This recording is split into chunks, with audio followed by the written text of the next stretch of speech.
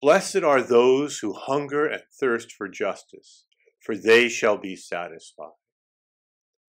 This video in our series on the Christian life of virtue is an introductory study of the virtue of justice. In the first introductory video of this series, I noted that our vocabulary of Christian virtue derives from the Jewish encounter with Greek culture. In the 2nd century before Christ, the rabbis in Alexandria, Egypt, translated the Hebrew scriptures into Greek. There were also inspired authors who wrote books in Greek, such as the Book of Wisdom, that engage and transform the Greek moral heritage. In the Old Testament, the primary Hebrew term for the moral life is tzedakah, which is best translated as right relationship with God, and conveys the notion of walking in the ways of God. To translate tzedakah into Greek, the rabbis and the biblical authors at Alexandria chose the one Greek moral term that is by its nature relational, dikaiosune, which the Romans translated as justitia, and from which our word justice derives. In classical Greek, dikaiosune conveys two related notions. It has a general significance that expresses right relationship or harmony, and it signifies a particular disposition to act according to this ordered harmony. Plato, for example, in his great study of justice in the Republic, portrays dikaiosune justice as a general harmony in society between all its members, hierarchically ordered one to another. But Plato also numbers dikaiosune justice among the 4 principal virtues of the moral life, along with prudence, courage, and temperance. Aristotle will also develop a general notion of justice, but he will focus primarily on justice as a particular virtue, which he defines as that by which the just person is said to be a doer by choice of that which is just. As we shall see, the New Testament authors will be influenced by this notion of doing justice. But first, let's look and see how the Old Testament employed and transformed this Greek heritage of dikaiosune.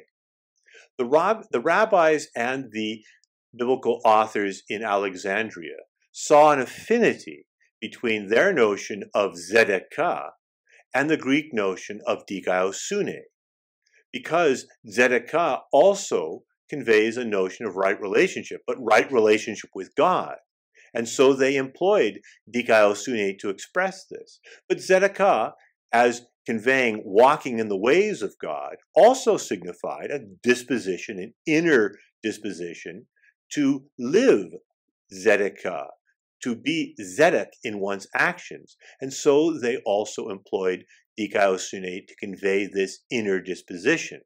We see this in the Book of Wisdom, written in Greek, where we are told, if anyone loves justice, dikaiosune, in the general sense, whose works are the virtues, she, wisdom, teaches temperance, prudence, justice, and here again, dikaiosune, and courage, and nothing in life is more useful than these.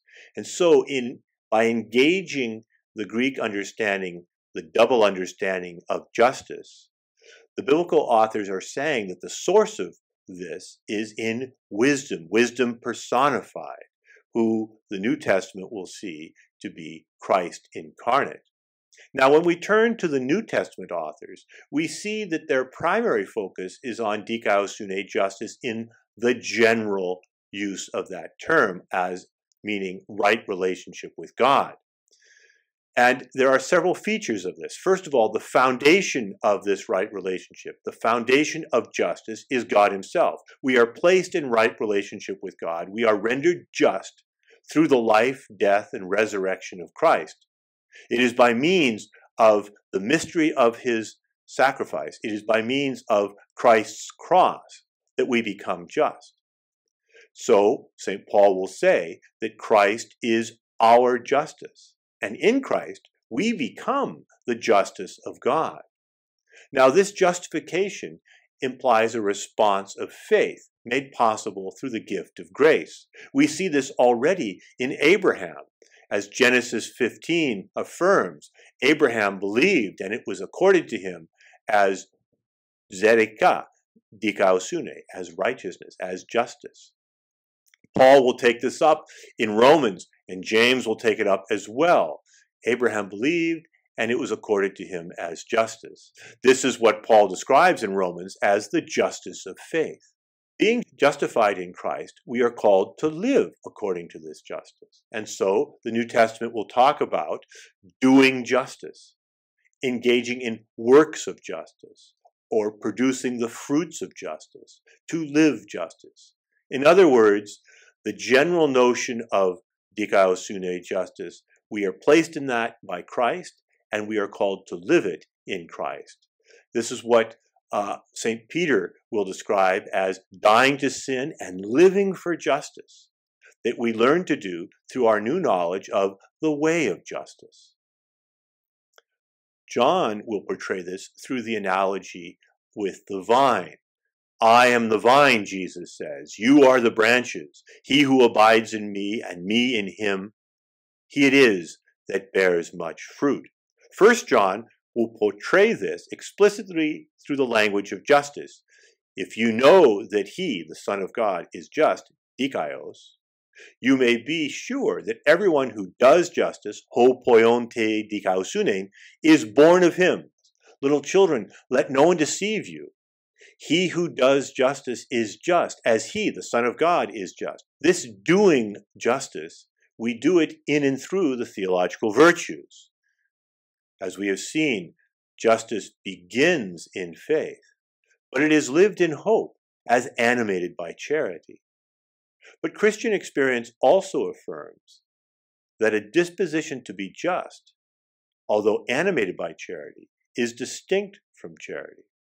To understand this difference, we must first look at the definition of justice.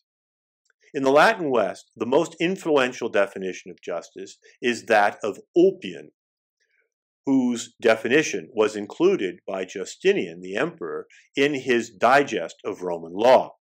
Ulpian defines justice as a perpetual and constant will to render to each one his due, which is one way of translating the Latin term jus juris. Thomas Aquinas approves of this definition, but he sees it as a definition that focuses on the act of justice, on the act of the will. Aquinas is concerned to look at the principle or the source of this act of the will, which is the virtue. And so he will define justice as the habit whereby, or the habitus, whereby we render to each one his due, his use, by a constant and perpetual will. What does jus juris mean here? St. Ambrose sees it as signifying what belongs to another, defining justice as that which renders to each one what is his. Aquinas does not object to Ambrose's insight, but places jus juris in a larger, more explicitly objective context by equating the Roman law's jus with Aristotle's dikaion, the just. For Aquinas, the object of justice is quite simply the objectively just, what is adjusted to the reality of our relationship with the other. We are to live in terms of relative equality, and what is adjusted to that is just. Actions so adjusted are just actions. This is why jus can be helpfully translated as what is due to the other, what belongs to them, what is theirs. The Catechism will follow this and develop a version of this vision by saying that justice is the moral virtue that consists in the constant and firm will to give their due to God and neighbor. By defining justice in this way, we quickly discover, as Joseph Pieper brilliantly portrays, how important wisdom is to justice, especially the practical wisdom of phronesis. We cannot render to each one his due unless we are able to perceive through practical wisdom and its principles what is due to the other in all the complex ways in which we are in relation to them. There is what is due in commercial exchanges, commutative justice. I give something to you, now something is owed to me. You take a pair of pants, and therefore you now need to pay me, the merchant, the equivalent, so that a relative equality remains. But there are also the relationships that exist between the community, seen as a whole, and the individual, and the individual's relationship to the community. And so distributive justice and social or general justice.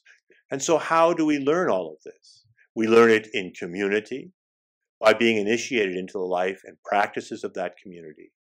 And it is there that Christ and his Spirit can teach us to love justice, to see what is due to the other, to be disposed to render to each one what is due to them from a union of affection because it is animated in charity.